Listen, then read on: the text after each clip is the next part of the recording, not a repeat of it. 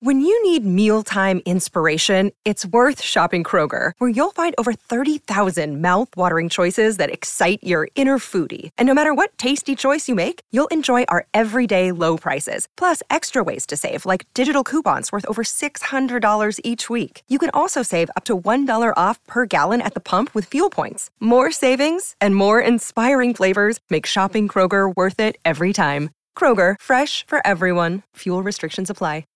Illness is not an indulgence which you should pay for, nor is it a crime for which you should be punished. But this conviction of the danger of my health. Shut it!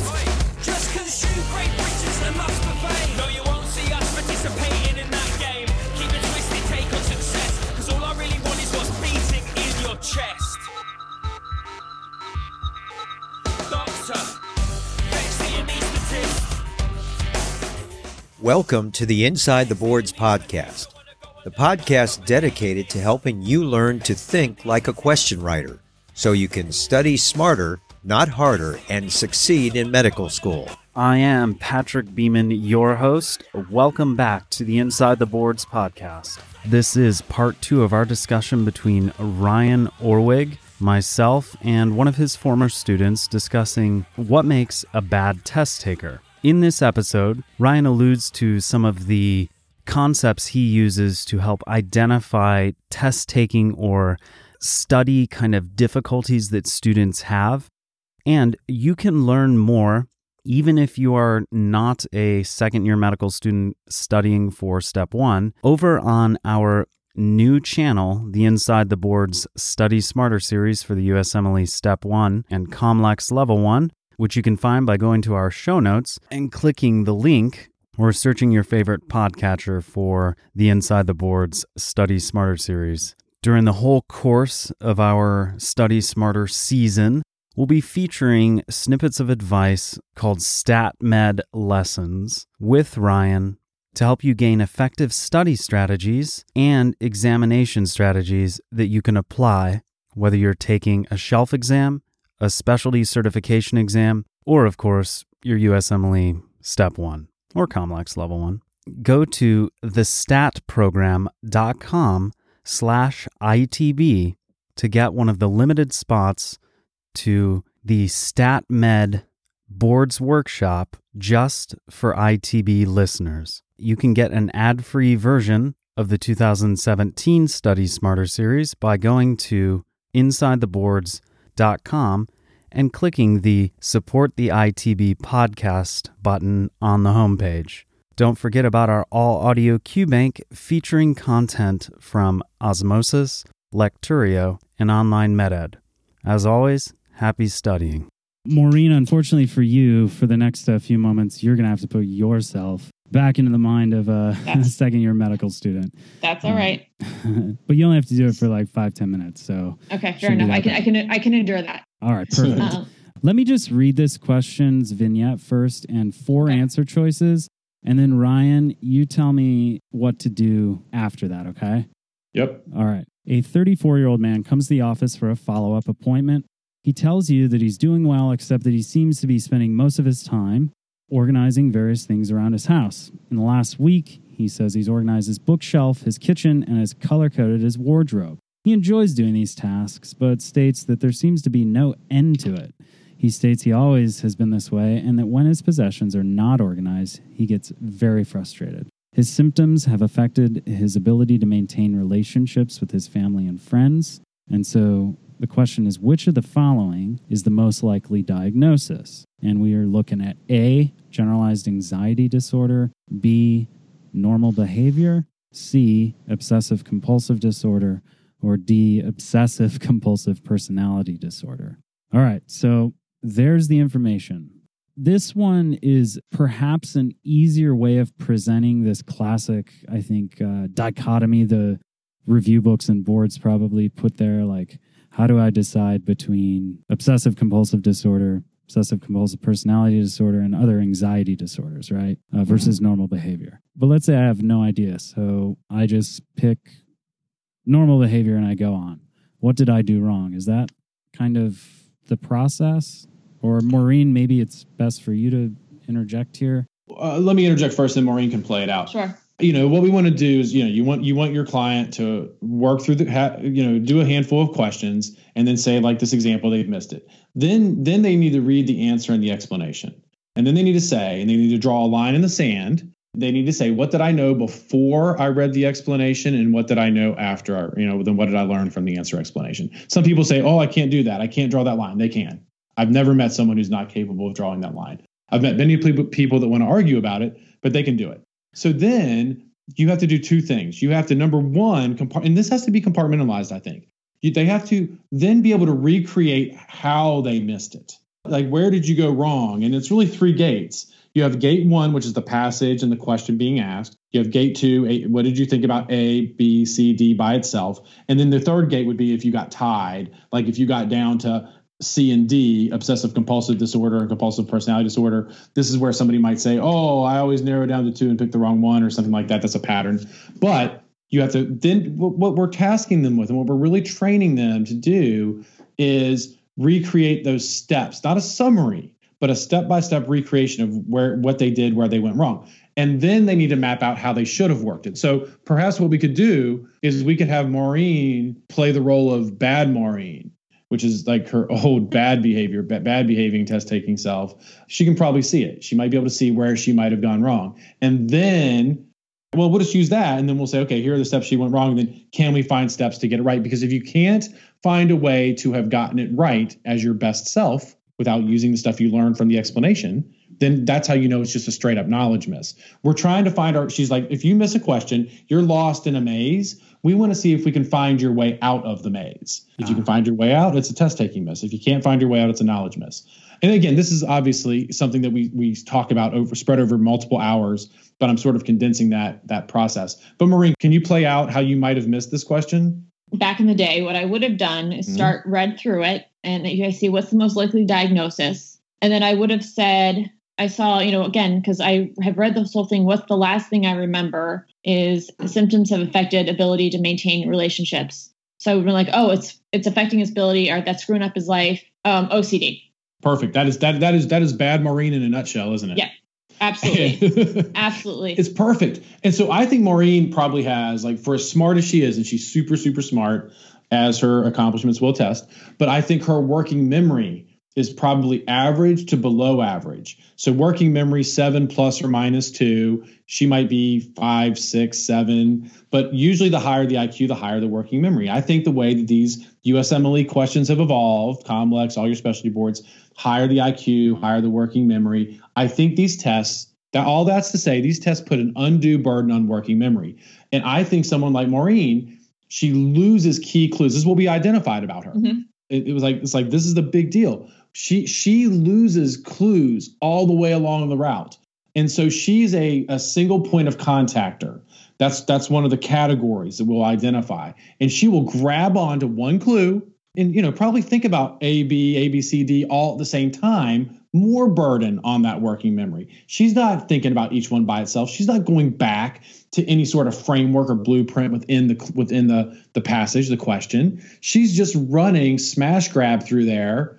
And there's all kinds of static. She's spinning her wheels. She's wasting time. And she's going to use, and at this is happening within like 20 seconds probably, mm-hmm. right? And she's picking something based on a single clue.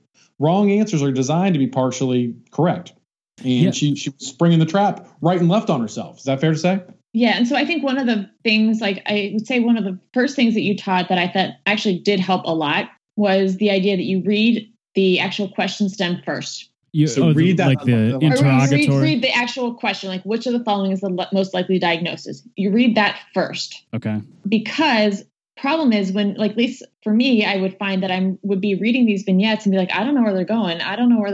And then I'd see the diagnosis, and then I've got to read it all over again because now I know where they're going. Okay. So we are taught to read linearly. Correct. We're taught to read beginning to middle to end narrative stories. So Maureen's reading this I can't wait to find out where we're going. Oh, most likely diagnosis. Wow, what an amazing plot twist. Now I've got to go back and find out what it is. And so it's this very perfunctory hoop she was jumping through without building retention or comprehension, or maybe putting her at risk to see a few buzzwords, and then she predicts an answer, and then she shoehorns it in and jams a square peg in the round hole and makes it fit. But reading that last sentence, it sounds so generic. It sounds so rudimentary, it is so important. And I'll see people, and Maureen, I think if you remember this, you would read it first and then within 30 seconds, forget it, or it would mutate into something else. Yeah.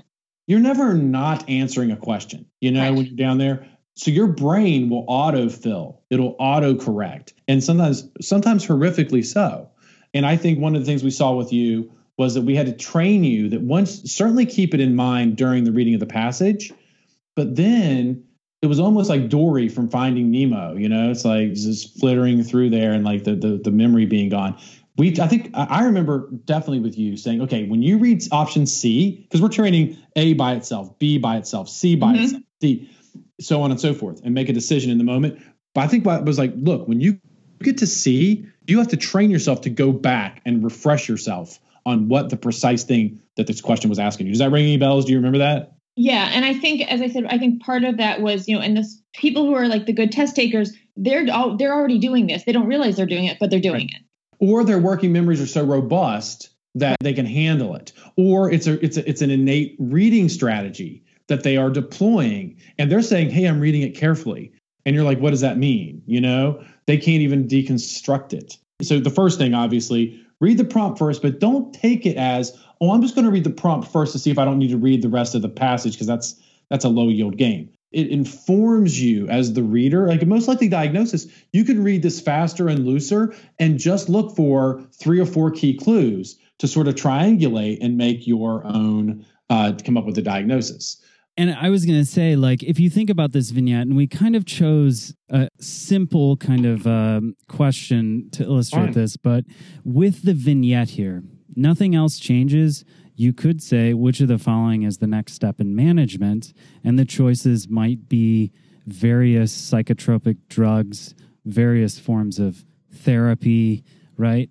Correct. You could say, which of the following is a likely side effect of the treatment, the most common treatment for this disorder, or something. But that puts a different burden on you, the test taker, up in the passage. Exactly, but it informs, like, just reading that actual interrogatory first. How hard you're going to have to pay attention, what to look for, right? Like, well, and I think for me also, it gave me sort of like, I'm trying to think of the best analogy. But if you're on a road trip and you're driving from, I'm making things up. You're in Ohio, so Ohio to Massachusetts. It's good to know in the beginning that you're supposed to go to Massachusetts, because then you have an idea of what direction you're going. So reading the stem, that tells you where you're supposed to be. Absolutely, Maureen. That's very well said. Absolutely. And we know this like from reading, like teaching little kids how to read. You know what it's like? I'm sorry to interrupt, but I think this is to piggyback on Maureen's analogy. It's kind of like, I'll be honest. I did a lot of driving the past 3 years, going from St. Louis to Cleveland or St. Louis to Cincinnati, like all the time. Sometimes, or when I initially started making that drive, I would leave my house and then like I knew I had to go east generally, right? So I'd get on a road headed east. But if I were going somewhere new, I might not, like Massachusetts, I might head east if I'm in Ohio, but I might not need to put it into like a GPS or really think about the details of the location and how many, turns and exits when I'm a mile away. But I can't really get started unless I get in the car and go. Maybe that's kind of what you were saying. I don't know. Maybe I'm straining the analogy, but I think it just helps to know kind of what is your end goal for this. So the stem just tells you what's the end goal. Maureen, I think it's very pointed though. That it's about going in the right direction. Like where I live in Huntington, West Virginia, I can say I need to go to Cincinnati, and Cincinnati's 3 hours away. But that doesn't mean I can get in my car and just drive 3 hours. I might end up in Columbus. I might end up halfway to Charlotte, halfway to Pittsburgh. You have to know the direction of where you're going. Or another way to look at it is if I'm watching a Star Wars movie, I know there's not going to be gore and, like blood and curse words all over the place. Like I know the genre I'm in. Likewise, knowing the prompt, it gives you a certain comfort level building toward it's a compass. It's almost like a compass. It's a compass. Exactly. Yeah. Excellent. Long-winded way to get there, but yes. Yeah. Well, we came up with like we can turn that into a blog article or something. There you go. All right. Okay. So Maureen, you're reading this interrogatory. You've got this sort of like framework on which to pin different details. And then what happens? Like you would have picked OCD and you would have gone to the next screen on your Osmosis or UWorld or whatever QBank you're using, and it would have been like wrong. Yeah. And the correct answer is actually obsessive compulsive personality disorder. And then how would you have felt? What would you have been like? Well, because then they like that. Well, because then they'd go through. Because what I would have done is, what's the most recent thing I read when I was doing this right before the STEM, which was affected his ability to maintain relationships with family and friends. Thinking, okay, something is going really wrong. It's causing him problems. Whereas then they're going to show me like, wait a minute, that's one point. But then there's another point. He's doing well. He enjoys organizing these things. So I'm like, well, wait a minute, OCD, you don't enjoy doing it. It's horrible doing it. You're not doing well. So there's this other evidence that was earlier in the paragraph, but I would have just kind of been like, oh, well, what was the most recent thing I saw? And sort of Maureen, bad Maureen, redesigning her test taking, how would that have made you feel? I mean, do you feel like, oh, I see it now, or wow, I just got burned on something and it's just going to happen again and again endlessly. I can't trust myself. I can't trust the test maker. Which or any of those would you have felt again before we sort of re-engineered it with the StatMed process? I would have been, I think I would just been like, I don't know. I just would have been incredibly frustrated. Crap. Another one I got wrong. And then once you get a couple wrong and you keep getting them, and then that makes you more frustrated. You're more anxious, and then you're less likely to read as carefully. And then you're going to make more mistakes. Well, it makes you not trust it makes you not trust yourself and your knowledge. Absolutely. It makes you not trust your study process. And it also can make you not trust the test designers. Yes. And then it becomes there's these people sitting in a dark room plotting your death, tricking you on these questions. Because you could be like, well, I know OCD and OCPD, and I'm still missing it. They tricked me. They got me. Or I know these. Shoot, I have to go study it again. Or something more abstract and emotional, which none of those are good alternatives. I wouldn't think. I would think. And it'd probably be a combination of all of those.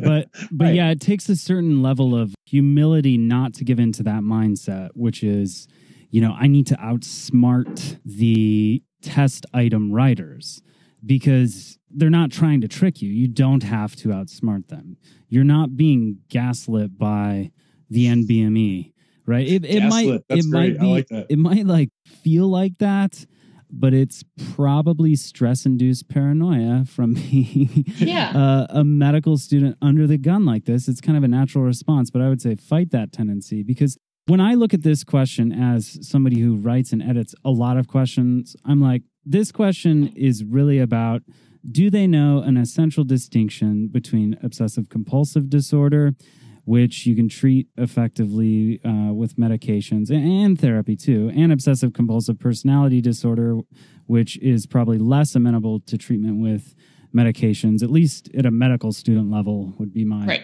contention, probably now being a full-blown clinician.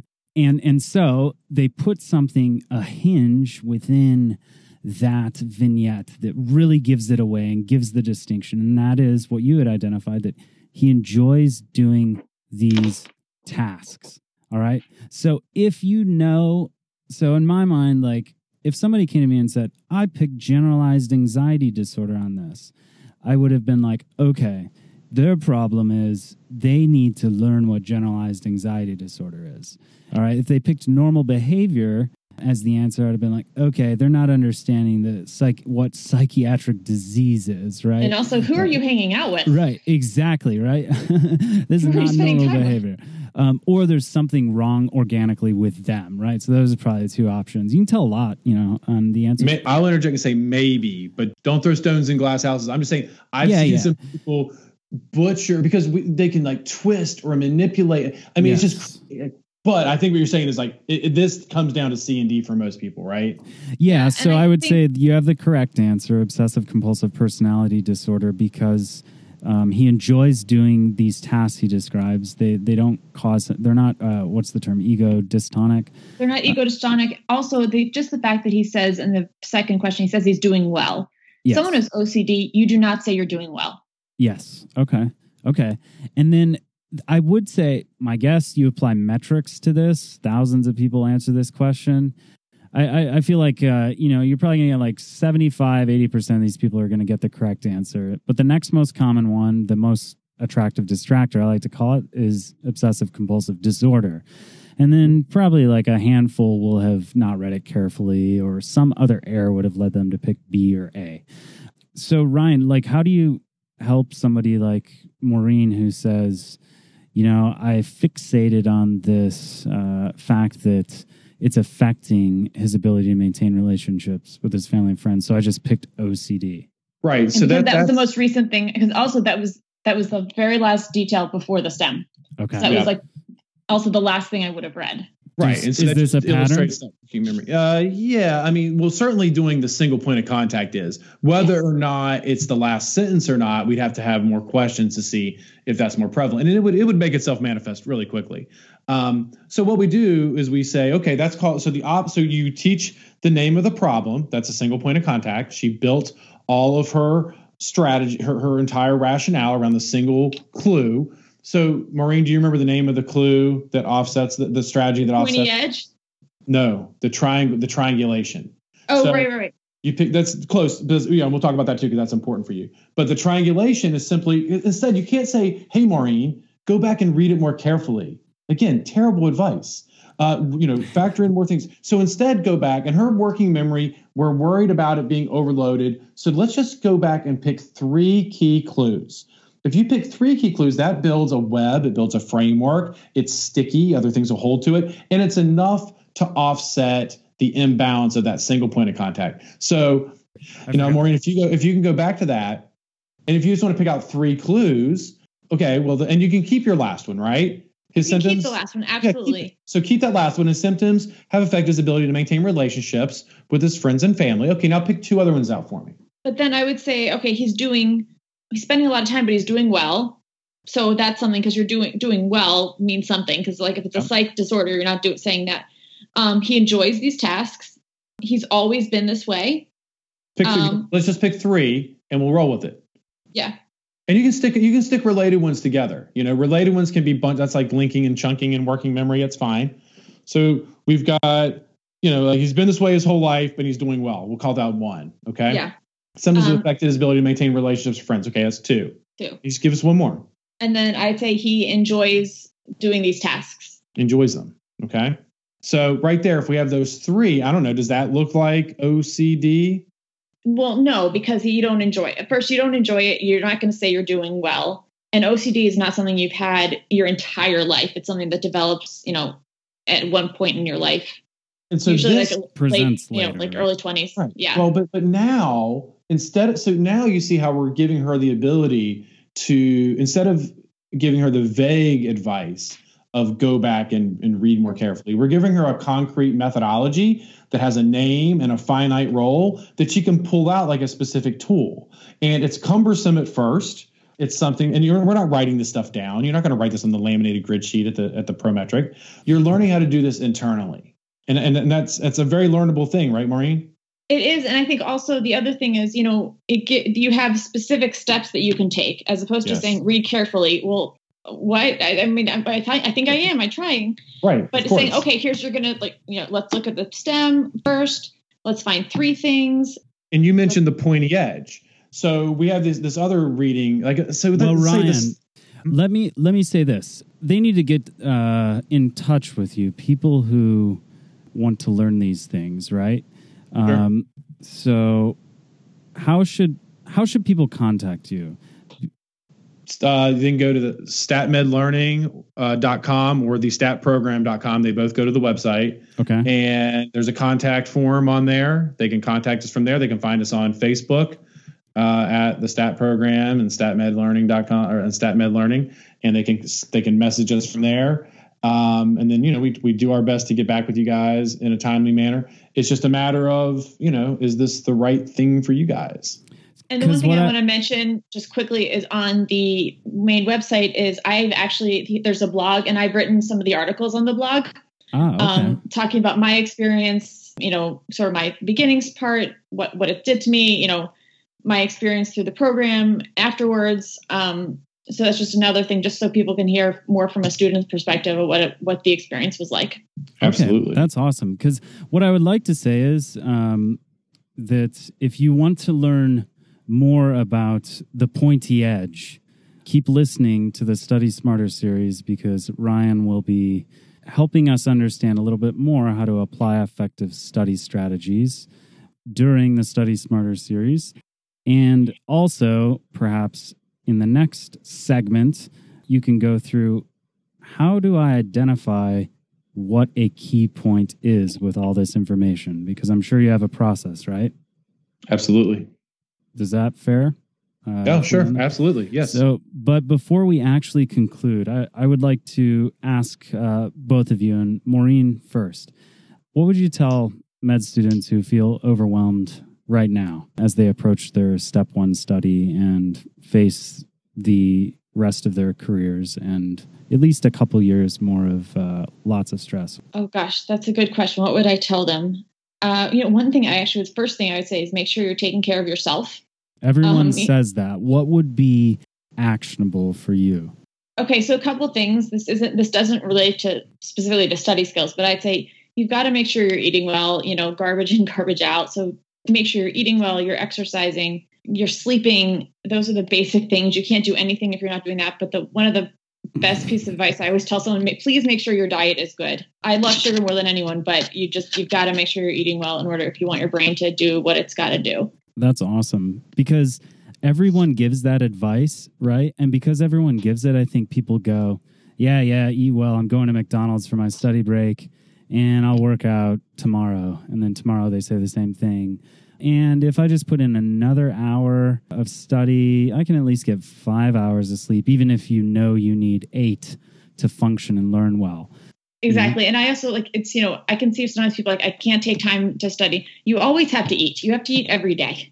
So make sure what you're putting in your body, is healthy by and large.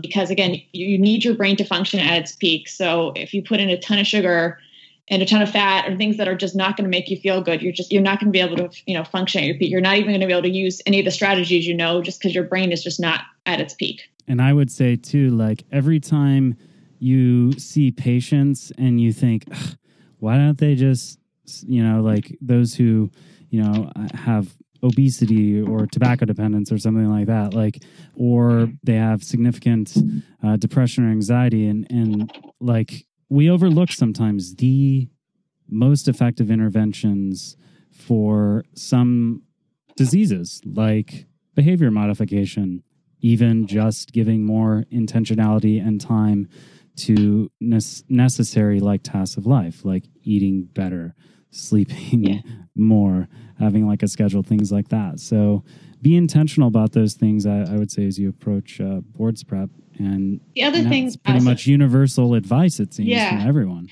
And the other thing I would also say, and granted, I'm biased because I'm in this field, but if the anxiety is becoming really severe, depression, look into getting help. Don't be afraid to reach out for help. Sometimes you may, whether it's medical help, maybe it's seeing a counselor, but, get the help that you need and be willing to do that. Yep. And I would second that. I did that in second year. I sought help from the school's psychiatrist, actually, for anxiety, somewhat related to stress and the overwhelming nature of medical school. And I will say, I'm so glad I did that. And I also look back and think, why was I so embarrassed to do that, to even tell family and friends? And now I'm very free to talk about my own experiences as a patient, and it helped in many ways, getting actual help that I personally needed. And my guess is a lot of medical students could benefit from. Absolutely. Because when you are struggling, it's so demoralizing, and it's a very, and as I said, people talk about, I failed this one test once. I'm like, no, that's not what the struggle is. This is about, this prolonged period of time. But it's important to be willing to get help, because it can do a lot of good. And, Ryan has so many skills, but if you are suffering with anxiety and depression, it's going to be harder to learn them. Absolutely. All right, Ryan, what would your advice be to the student in this distressed state of mind? Strategy-wise, I mean, a simple thing can be, put parameters on your study sessions, 50 minutes on, 10 minutes off, 25-5, whatever it is, and then hold yourself accountable, take those breaks. I know for me, the idea was always, if I can't do a full workout, then I won't do it at all. Do like 3 hours, 50-10, 50-10, 50-10. Take those 10 minutes off, have your phone turned off and out of sight, then gorge yourself on those 10 minutes. Social media, your brain's out. But maybe do 3 to 5 minutes of exercise, push-ups, air squats, use an exercise band. 3 to 5 minutes, that will fire all the large muscle groups. Walk up and down stairwells, 3 to 5 minutes, and then, chill for 5 to 7 minutes. But that fires fires all the large muscle groups. And I'm not an exercise physiologist by any stretch, but it's simple. It improves the highly oxygenated blood flow to the brain and can improve your ability to focus. It's so easy to sit there and not move.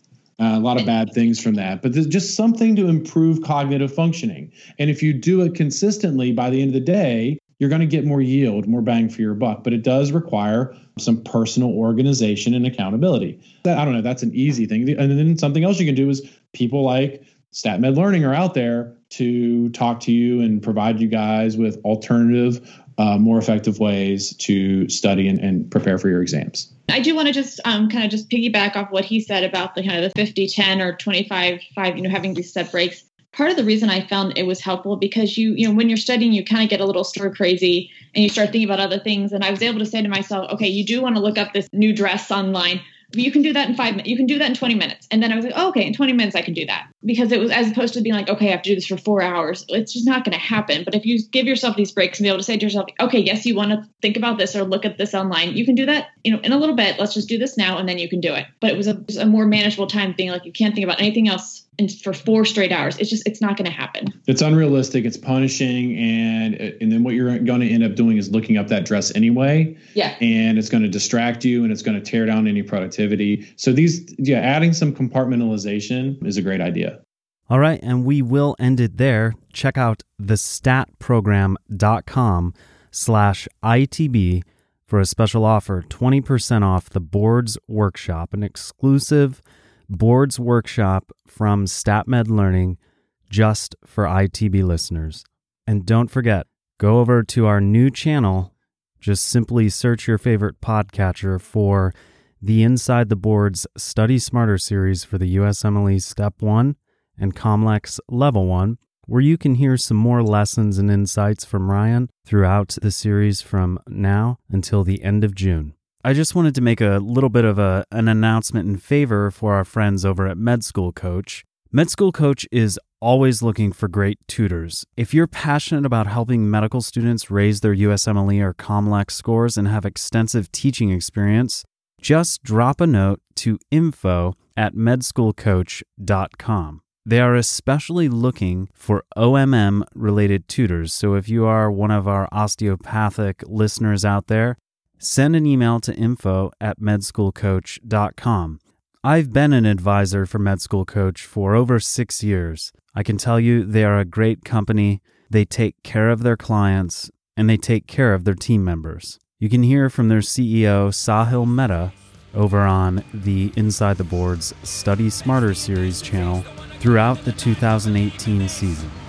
And thanks to Rao Reynolds from Enter Shikari for letting us use the track Anesthetist off their album The Mind Sweep. Check out entershikari.com or find them on Spotify.